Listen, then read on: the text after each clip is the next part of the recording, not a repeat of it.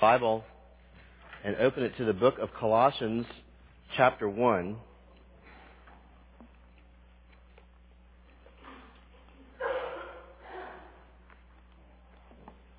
Colossians chapter 1. If you didn't bring a Bible with you, I'd encourage you to use one that's in the pew.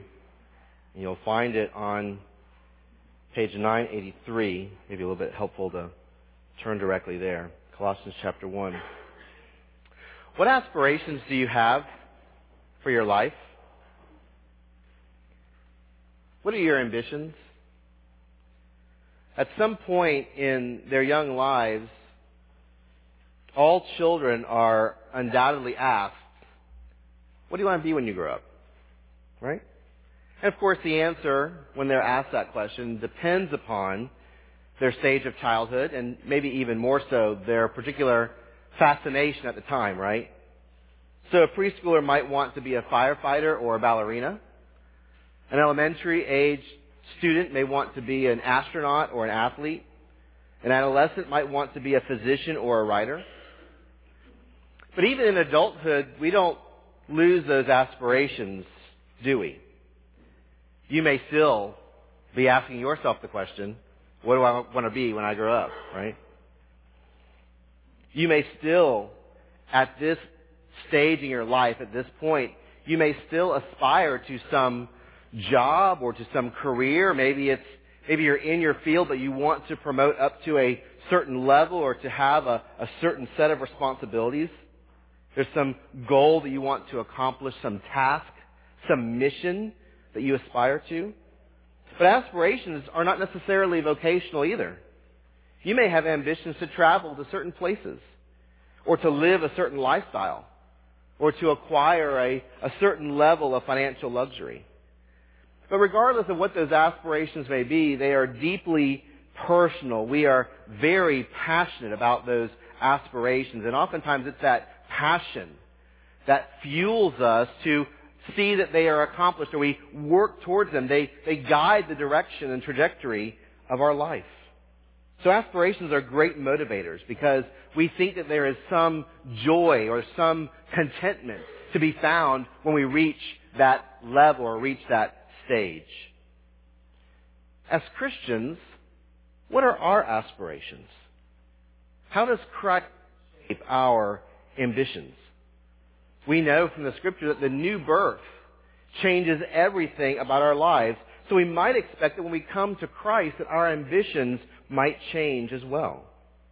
So what would those new ambitions be? What would our Christian aspirations be?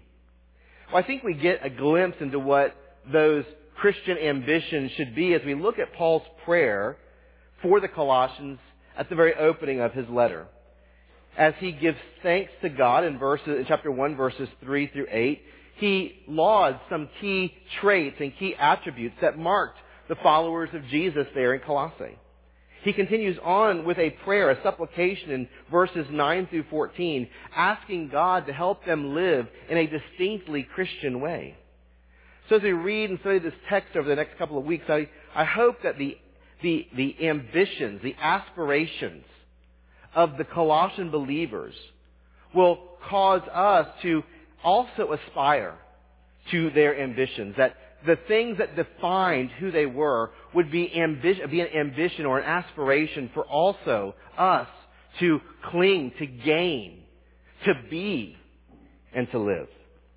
Let's look at the passage, Colossians chapter 1, and I want to read from verses 3 down to verse 14.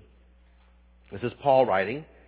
We always thank God, the Father of our Lord Jesus Christ, when we pray for you, since we heard of your faith in Christ Jesus and of the love that you have for all the saints, because of the hope laid up for you in heaven.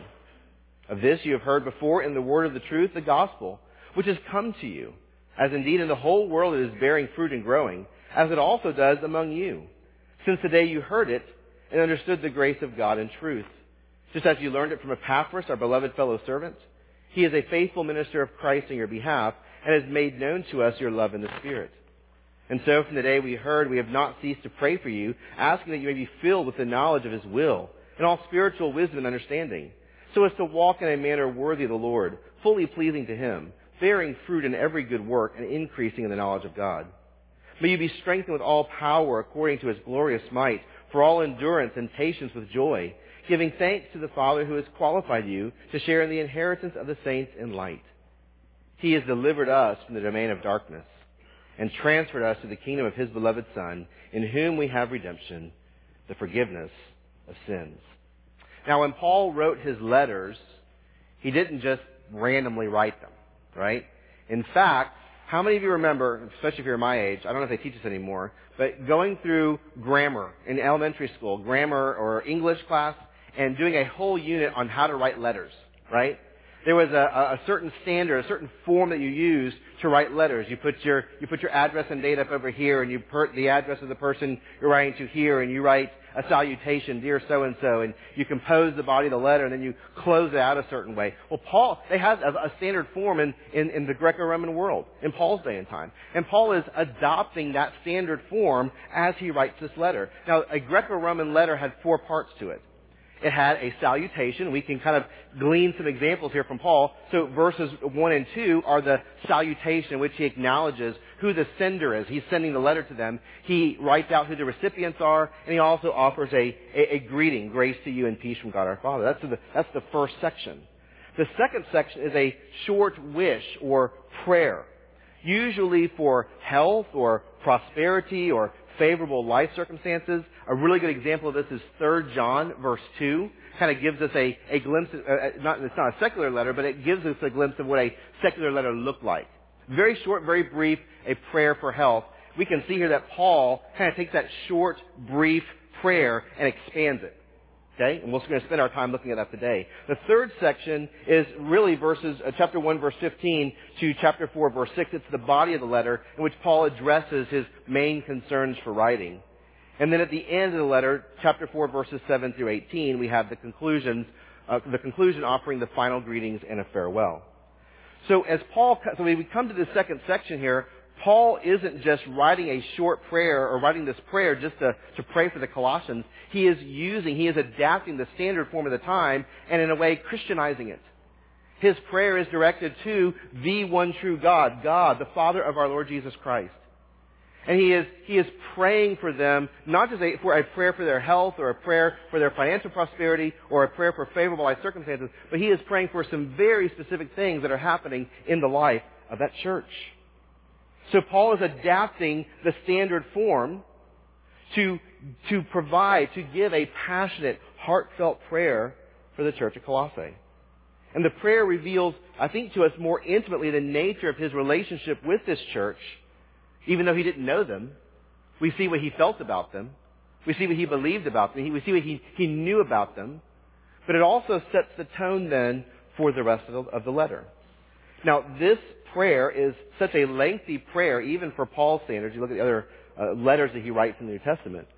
This prayer we could break up into 2 parts, if you will. The first part, verses 3 through 8, being a thanksgiving. We see that very immediately in verse 3. We always thank God, the Father of our Lord Jesus Christ, when we pray for you. And then in verses 9 through 14, we have more of a prayer proper, a supplication, where he is making certain requests for the church. We're going to consider the Thanksgiving section today. And this is interesting about Paul. Paul just really packs his prayers, just full of stuff. My intention was to go through the entire prayer this week and to move on, but I just can't do it. It's almost an impossible task. That's not boding very well for how I'm going to deal with the book of Colossians. I had everything regimented, and already in the first week it's kind of blown up my plan for the whole book. Paul just packs so much here in verses 3 through 8 that I don't want to go beyond it. So I want to give our attention to verses 3 through 8 today, and then we'll come back and look at verses 9 through 14 next week. And as we look at this text, I want us to see not only what Paul says about the church, but I want us to also think through about what we can glean from this letter. How does what Paul says about the Colossians true about us? And how it should be part of our holy aspiration in living for Christ. But I also want to think through the letter in terms of Paul and how could we imitate Paul here in praying for other believers. So let's think through this Thanksgiving section. We have mentioned last week, and I believe I already mentioned once, that Paul did not know the Colossians personally. He mentions that in chapter 2, verse 1. From what we can tell both from the book of Acts and just from inference, knowing Paul's habits and patterns of life, Paul never traveled through Colossae. If he had, he most certainly would have stopped to preach the gospel. He would most certainly have made converts there. God was blessing his ministry in every place he went. And he would most certainly have started a church from the converts that he made. Instead, as we see in chapter 1, verses 7 and 8, it was Epaphras, who had probably been converted and discipled during Paul's ministry in Ephesus, who went back to his hometown of Colossae, who preached the gospel there, who made converts to those who responded positively to the gospel, and then who established the church. He mentions that again in verse 7. You learned the gospel from Epaphras, our beloved fellow servant. He is a faithful minister of Christ on your behalf. So he was the pastor of that church. He was establishing the church. He was discipling the people. He was continuing to shepherd them in the ways of the Lord. But when false teaching began to emerge there at the church in Colossae, Epaphras journeyed to Rome where Paul is in prison. He gives Paul a report about the situation there, and he seeks his counsel. And in response then, Paul begins to pray for the Colossians. And we assume that by the word always in verse 3, that he continued to make praying for them a habit. He continued to pray for them faithfully. Praying, thanking God for the things that were already happening there, the good things, but praying that they would also continue to walk in the right direction as they sought to walk with the Lord. So as he is considering here Epaphras' report, but again, he didn't know the church. He only learns about the church from Epaphras. As he's considering the church, as he's thinking about their situation, he was compelled not just to jump in with a prayer, not just to jump in with instruction, but to pause and to thank God for them, to highlight the things that God was doing among them, the good work that God was stirring up in them, and how God was at work and how he was using that church to accomplish his purposes. So, as we think about this Thanksgiving, I guess the first question, we're going to ask a series of questions this morning. The first question to ask is then, why did Paul give thanks to God for the Colossians? Why would Paul give thanks to God for the Colossians? We see in verse 4 the reason. He says that verse 3, we always thank God, the Father of our Lord Jesus Christ, when we pray for you, since we heard of your faith in Christ Jesus and of the love that you have for all the saints. So Paul is thanking God for the faith and the love that he sees among the Colossians. Now, faith and love, along with hope, are considered to be foundational virtues of the Christian life. You can think of a verse like 1 Corinthians 13:13, for instance, right? And there remain faith, hope, and love, right? The greatest of these is love.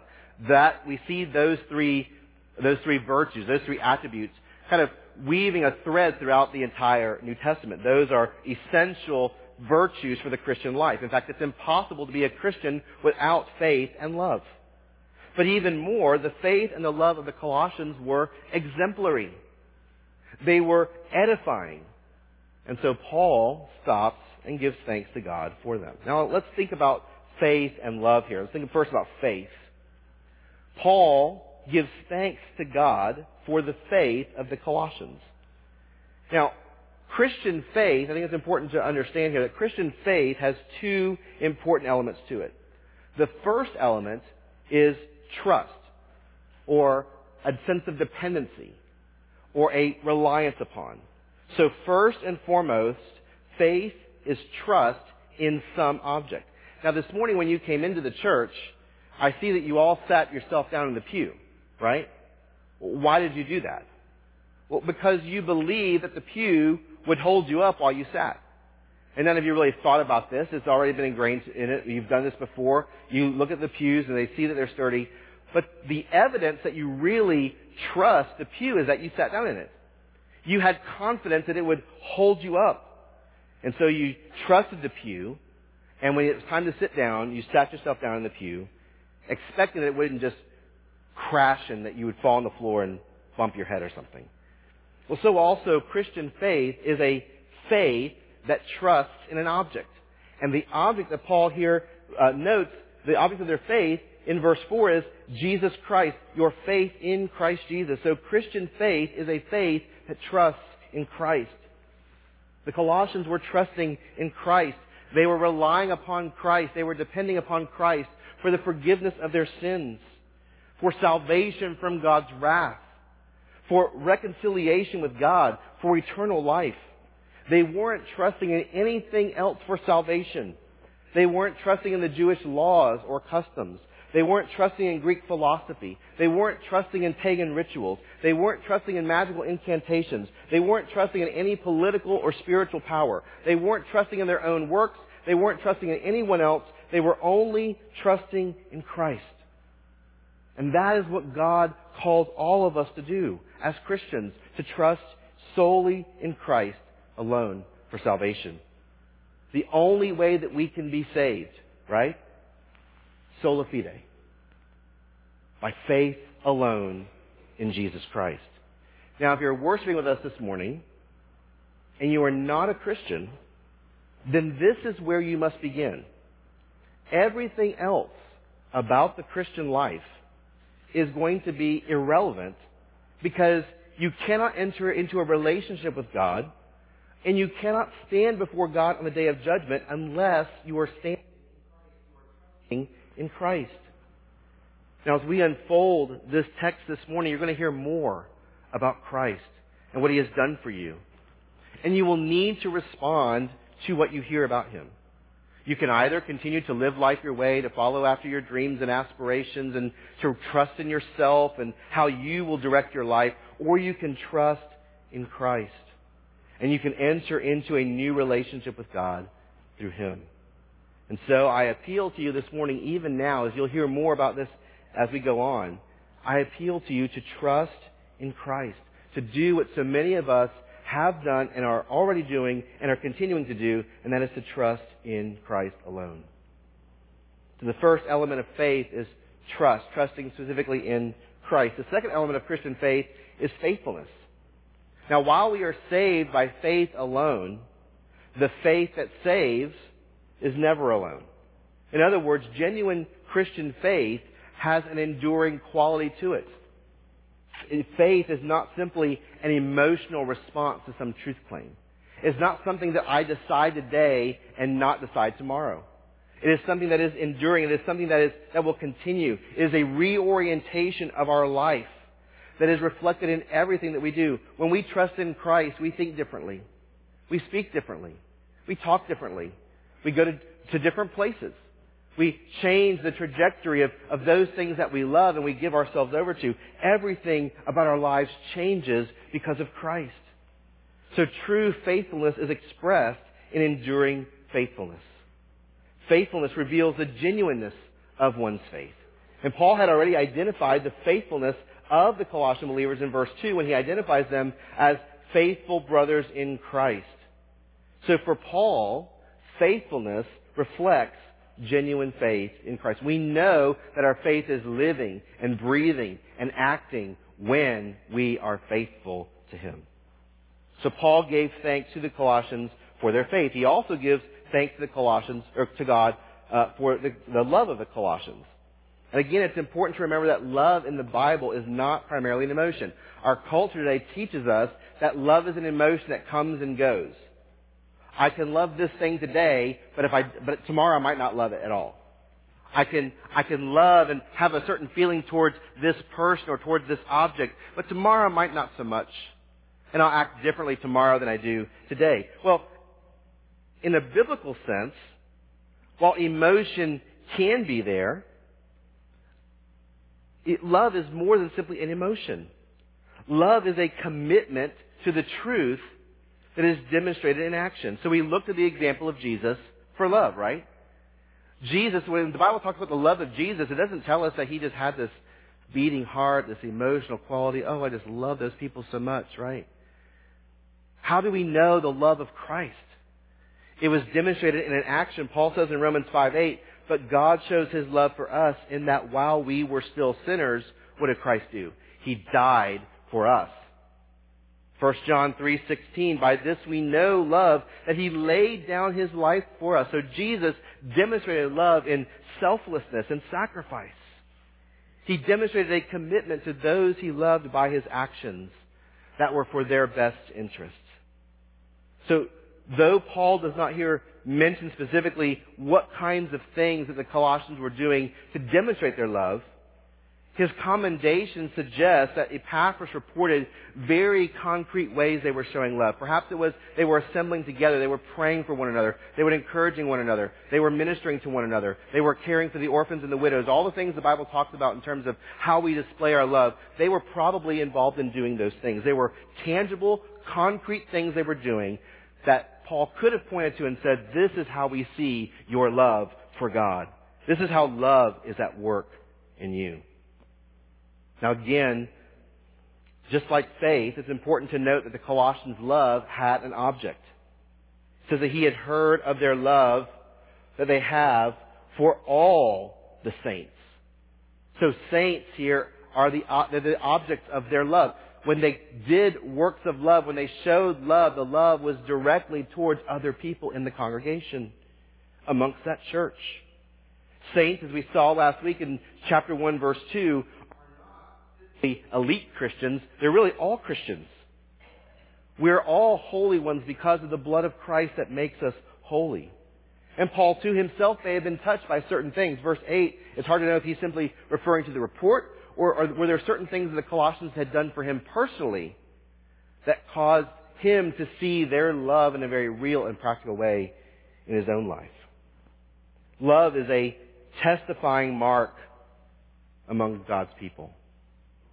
John 13, verse 5, Jesus tells us, by this, all people will know that you are my disciples if what? If you have love for one another, for the saints.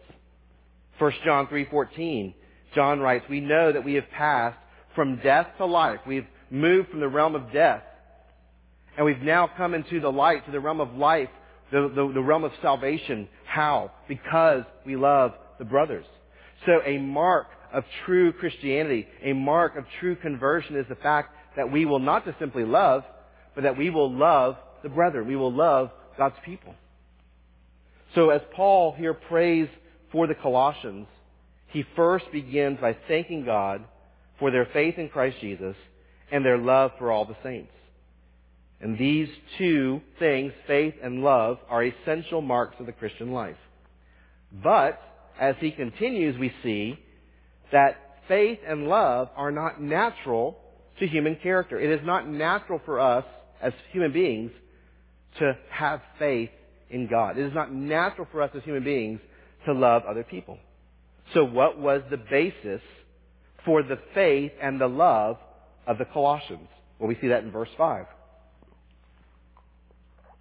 He says, we've heard of your faith in Christ Jesus.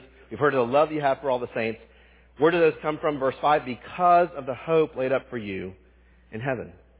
So the Colossian believers had faith in Christ Jesus and love for all the saints because of the hope laid up for them in heaven. So let me think about hope for a minute and just the nature of hope or the quality of hope. From a human perspective, hope is a wish or a desire, but there's no certainty of fulfillment, right? So I can hope that this afternoon it will be sunny and warm.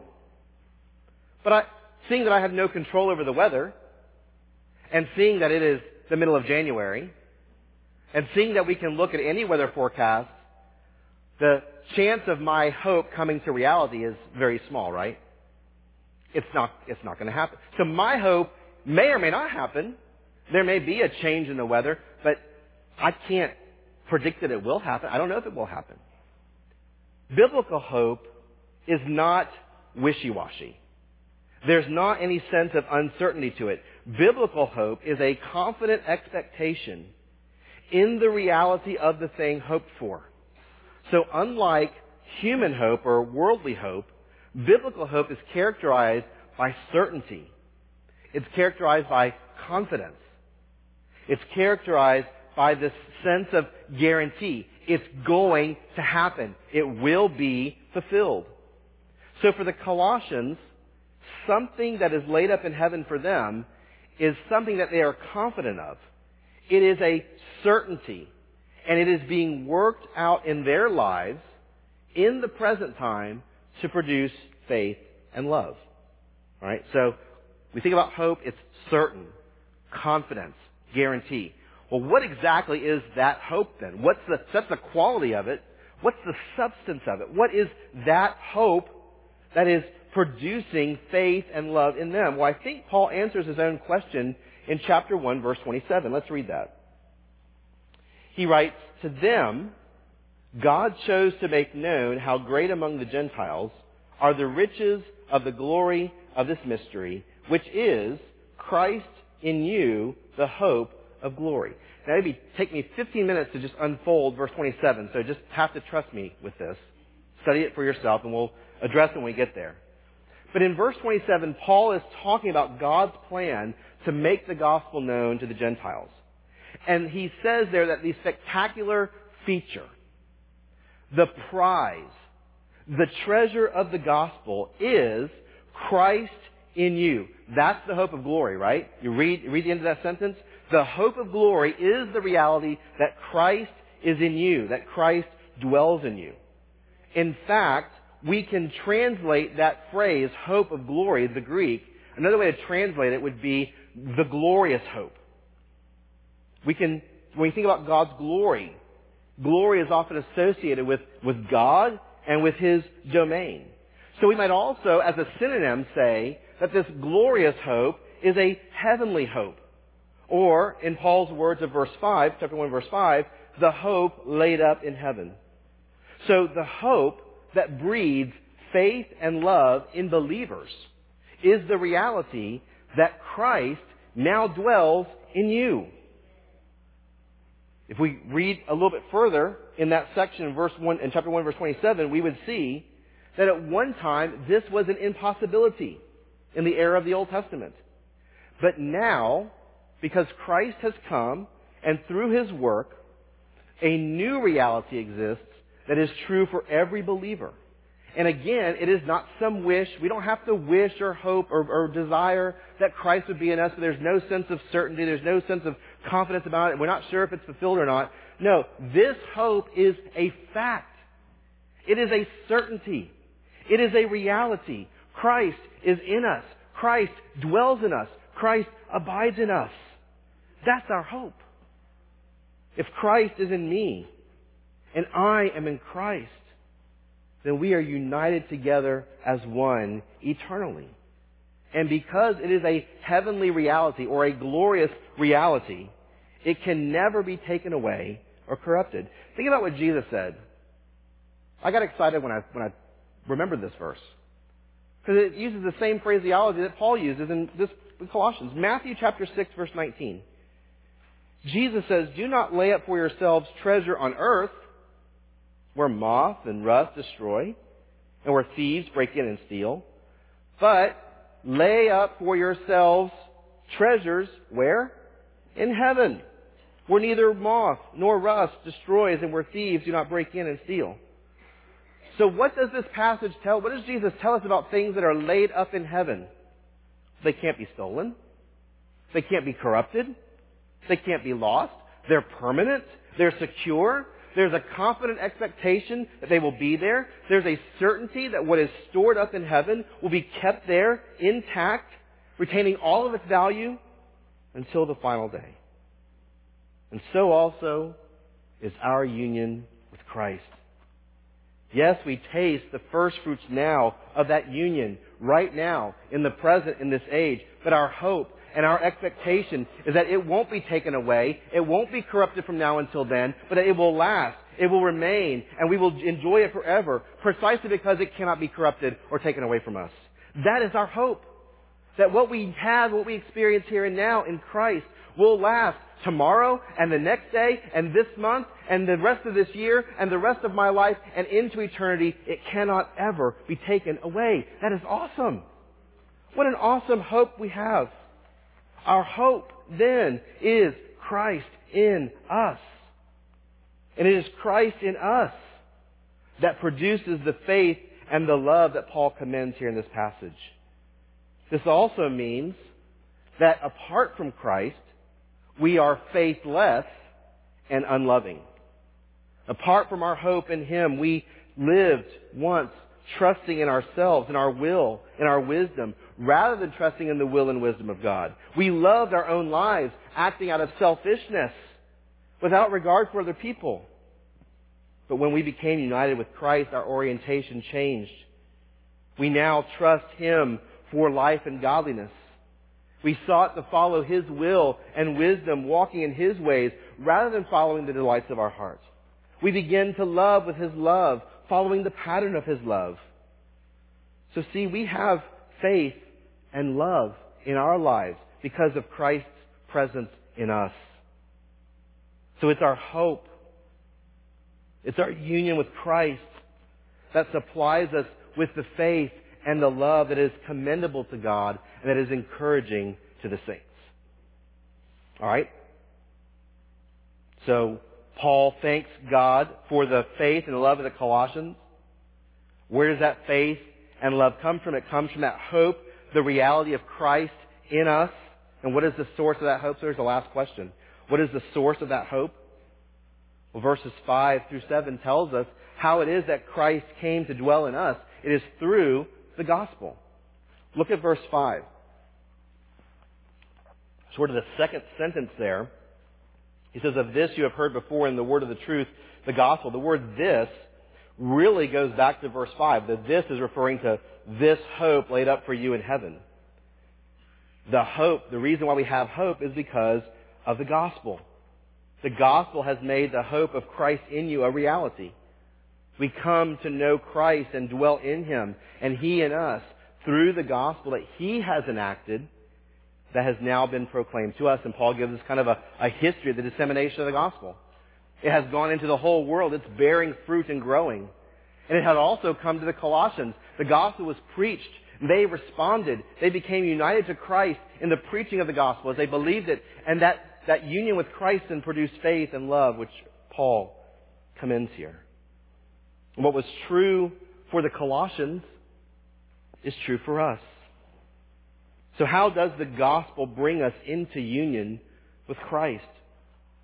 This is what will be unfolded in the rest of chapters 1 and 2. But there's a few places where there's some brief summary snippets I think are important to look at. Paul describes and explains the gospel in several ways with several illustrations. I want to look at a couple of them. First, in chapter 1, verses 13 and 14. We read it earlier. But he closes this prayer with a summary of the gospel. He says in verse 13, He has delivered us from the domain of darkness and has transferred us to the kingdom of His beloved Son, in whom we have redemption, the forgiveness of sins. Now, still in chapter 1, go to verse 21. He says, and you, who once were alienated and hostile in mind, doing evil deeds, He has now reconciled in His body of flesh by His death in order to present you holy and blameless and above reproach before Him. And then flip over to chapter 2, verse 13. And you, who were dead in your trespasses and the uncircumcision of your flesh, God made alive with Him, having forgiven us all our trespasses by canceling the record of debt that stood against us with its legal demands. This He set aside, nailing it to the cross. So there's a few things that we see in these gospel summaries, 3 elements to these gospel summaries. The first is the fact that in all of them we see our sinfulness and the separation from God that ensues from our sinfulness. So, we lived in the domain of darkness under the sway of Satan and the evil powers, chapter 1, verse 13. We were alienated from God, hostile in our minds toward God, doing evil deeds against God, chapter 1, verse 21. We were dead in our trespasses and sins and in the uncircumcision of our heart, chapter 2, verse 13. So we see our sinfulness and our separation from God. Secondly, we see the work of Christ. He was nailed to a cross, chapter 2, verse 14. And He died, shedding His blood on our behalf, chapter 1, verses 20 and 22.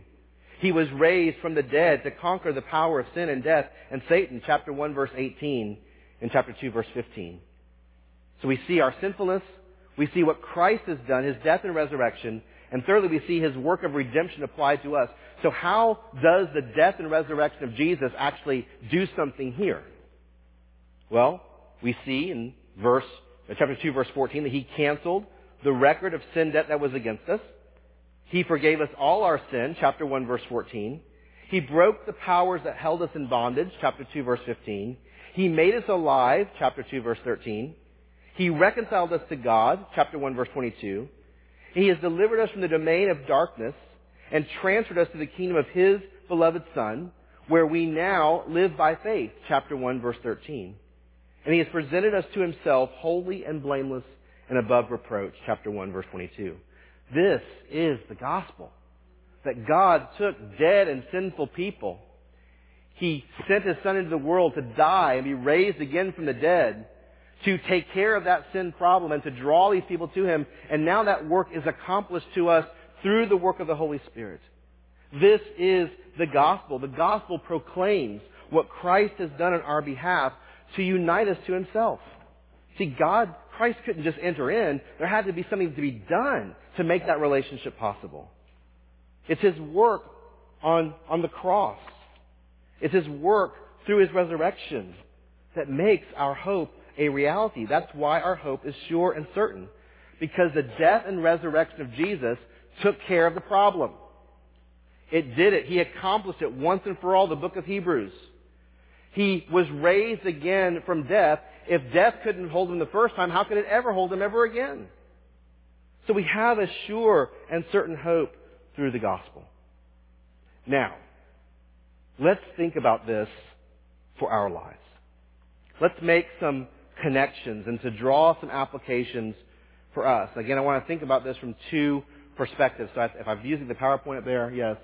I've labeled them application number 1 because it was too big to put at the Colossians, the letter that they're reading, how it applies to us, and then also sort of Paul's end of it, Paul's perspective here. So I want to think first about this from the Colossians perspective. Pretend that we're reading this as the Colossians are also reading this. And that as Paul is writing, he is writing to us. Again, we see that Paul commended the Colossians for their faith and love, and he gave thanks to God for these marks in them. So from Paul's thanksgiving, we can discern that faith and love are necessary and laudable attributes in every believer. We should be known for our faith in Christ Jesus and for the love that we have for all the saints. So, do we see this kind of faith and love borne out in our own lives? Are the full measure of faith and love our holy aspirations? Do we aspire to have this kind of faith? Do we make it our aim to have this kind of love? Think about your faith. Are you trusting in Christ? Are you depending upon Him alone for salvation? Are you submitting yourself to Him by faith in obedience to His will? What about your love? Do you love the saints? Do you love all the saints? Might want to underline the word all. There are some black sheep and crazy uncles in the body of Christ. There just are.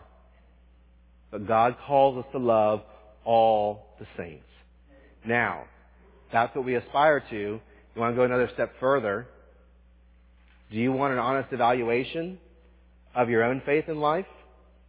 Here's something risky you can try. Ask someone else.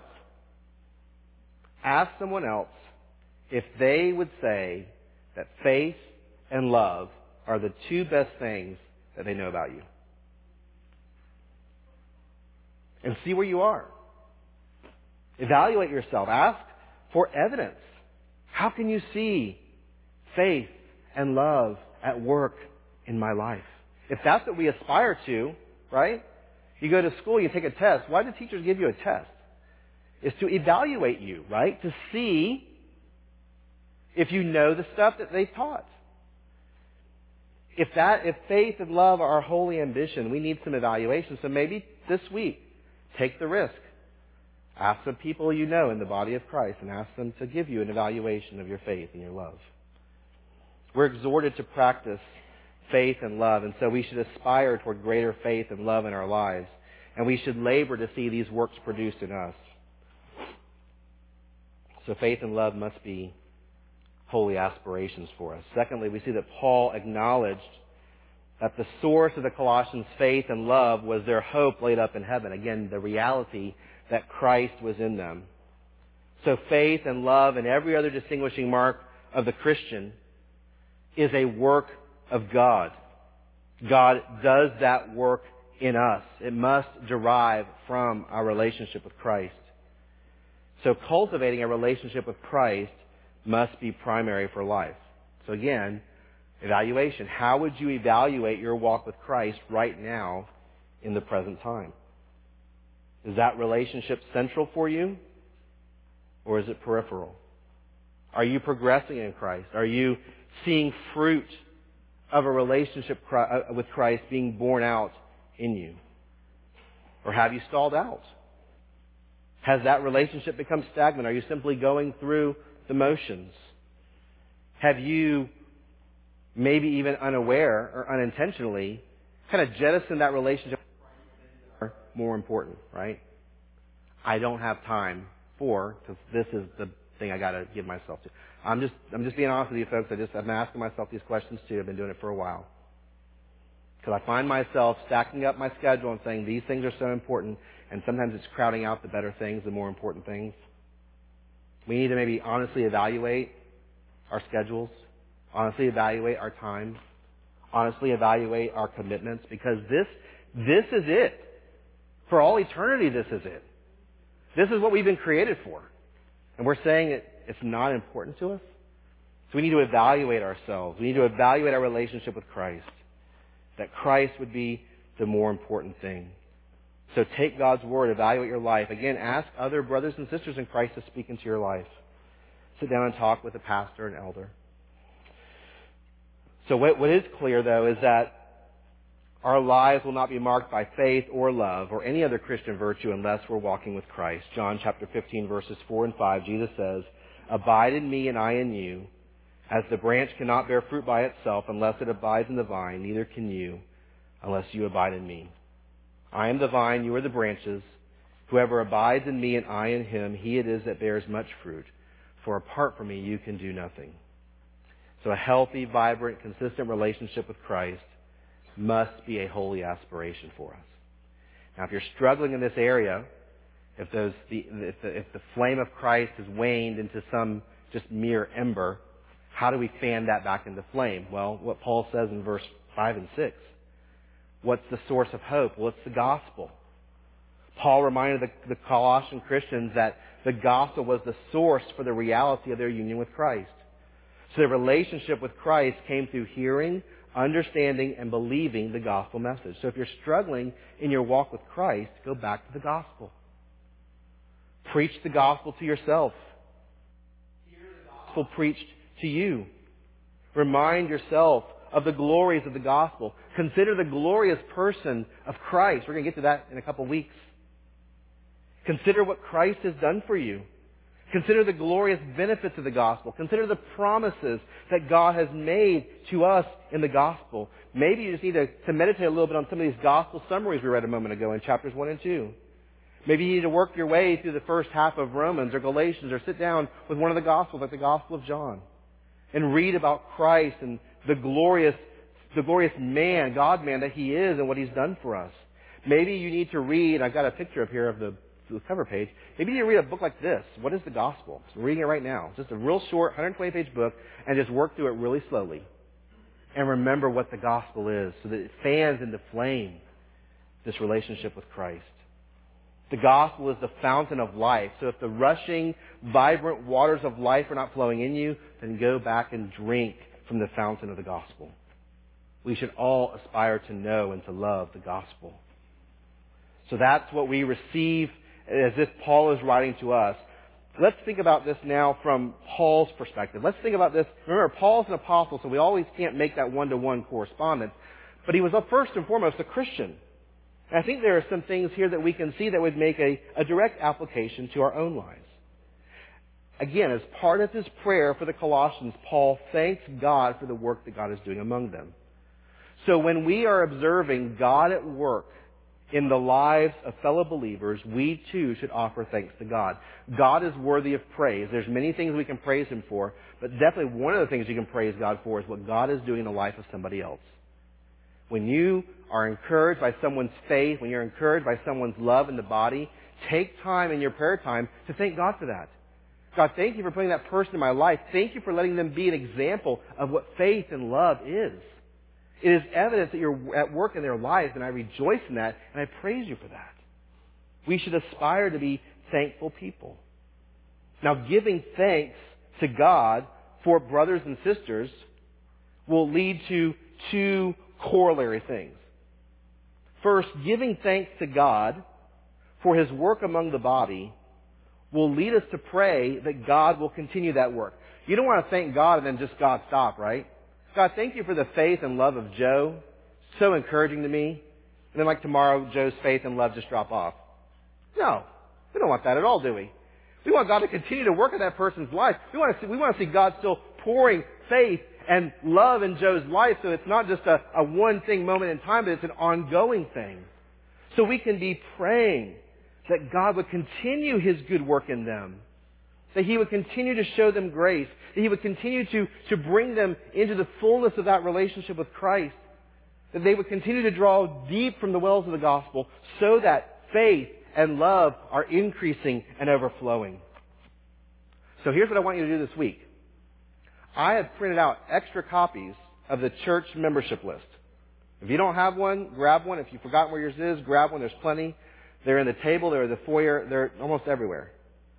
Grab a directory, and this week I want you to pray for every member of this church and pray specifically. Maybe God will bring to mind some work of faith or love. You can thank God for that, but then pray that God would work faith and love in them.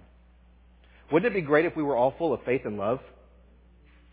Pray that. If you don't pray for anybody else, pray for me. I need it. But how great that would be if the entire body is praying that for everyone.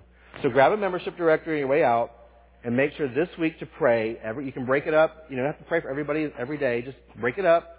And at least once this week, pray for every member of this church that God would produce faith and love in them. The second corollary is that giving thanks to God for the faith and love in others should lead us to encourage others about their faith and love. I would imagine that, Paul's praying, but he's writing this out. I'm sure it's very encouraging when the Colossians receive this. Do you think that they, and not in a prideful way, but that they get this letter from Paul, and Paul's like, man, your faith and love are exemplary, it's great, it's awesome. Wouldn't that be fuel just to keep going? Let's keep walking in faith. Let's keep walking in love. How many times have we doubted our own faith or our own love or our own relationship with Christ or even our usefulness for the kingdom? Well, one way that we can be encouraged is to encourage one another about the faith and love that is evident in the lives of your brothers and sisters. So as you're praying through the directory this week and thanking God for the faith and the love of the saints here, and you're praying that God would continue that work, you don't have to do it for everybody, maybe just one or two. God prompts you, just write them a note of thanks. I just want to encourage you. Your faith and your love just are meaningful to me. And don't just say that. Just write some specific ways. Right? Write something specific that your aspect of faith in this issue, knowing that this is what you went through, was a great encouragement to me. And how that would fuel faith and love in the body of Christ as we're encouraging one another. So, my prayer for us is Paul's prayer for us. May we aspire to see our lives built on the gospel of Jesus Christ. May we aspire to be walking in a vibrant relationship with Christ who dwells in us.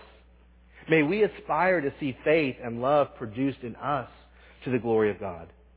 And may we encourage the saints to this end as well.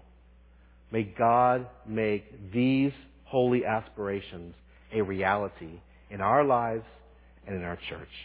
Let's pray. Yes, Lord, we pray that we would be people marked by faith and love. We know that only you can produce these things in us, and we have great confidence that you will, because you have given to us Christ in us, the hope of glory. May that relationship, Lord, be not just primary, but it may be the fuel that causes us not simply to be more faithful and more loving, but Lord, may it be the fuel for us to be more Christ-like in every area of our lives. Help us to go back, Lord, to the source, to drink deeply from the well of the gospel. Thank you for its truth. May it give vibrancy to us. May it cause us, Lord, to come alive. May it cause us, Lord, to be a bright light set on a hill, gleaming to all around us of your truth and of your hope, of your goodness. God, may we this week grow in our faith and our love. May we pray for one another. May we encourage one another. And may you do the work you've promised to do in us, we pray. In Jesus' name, amen.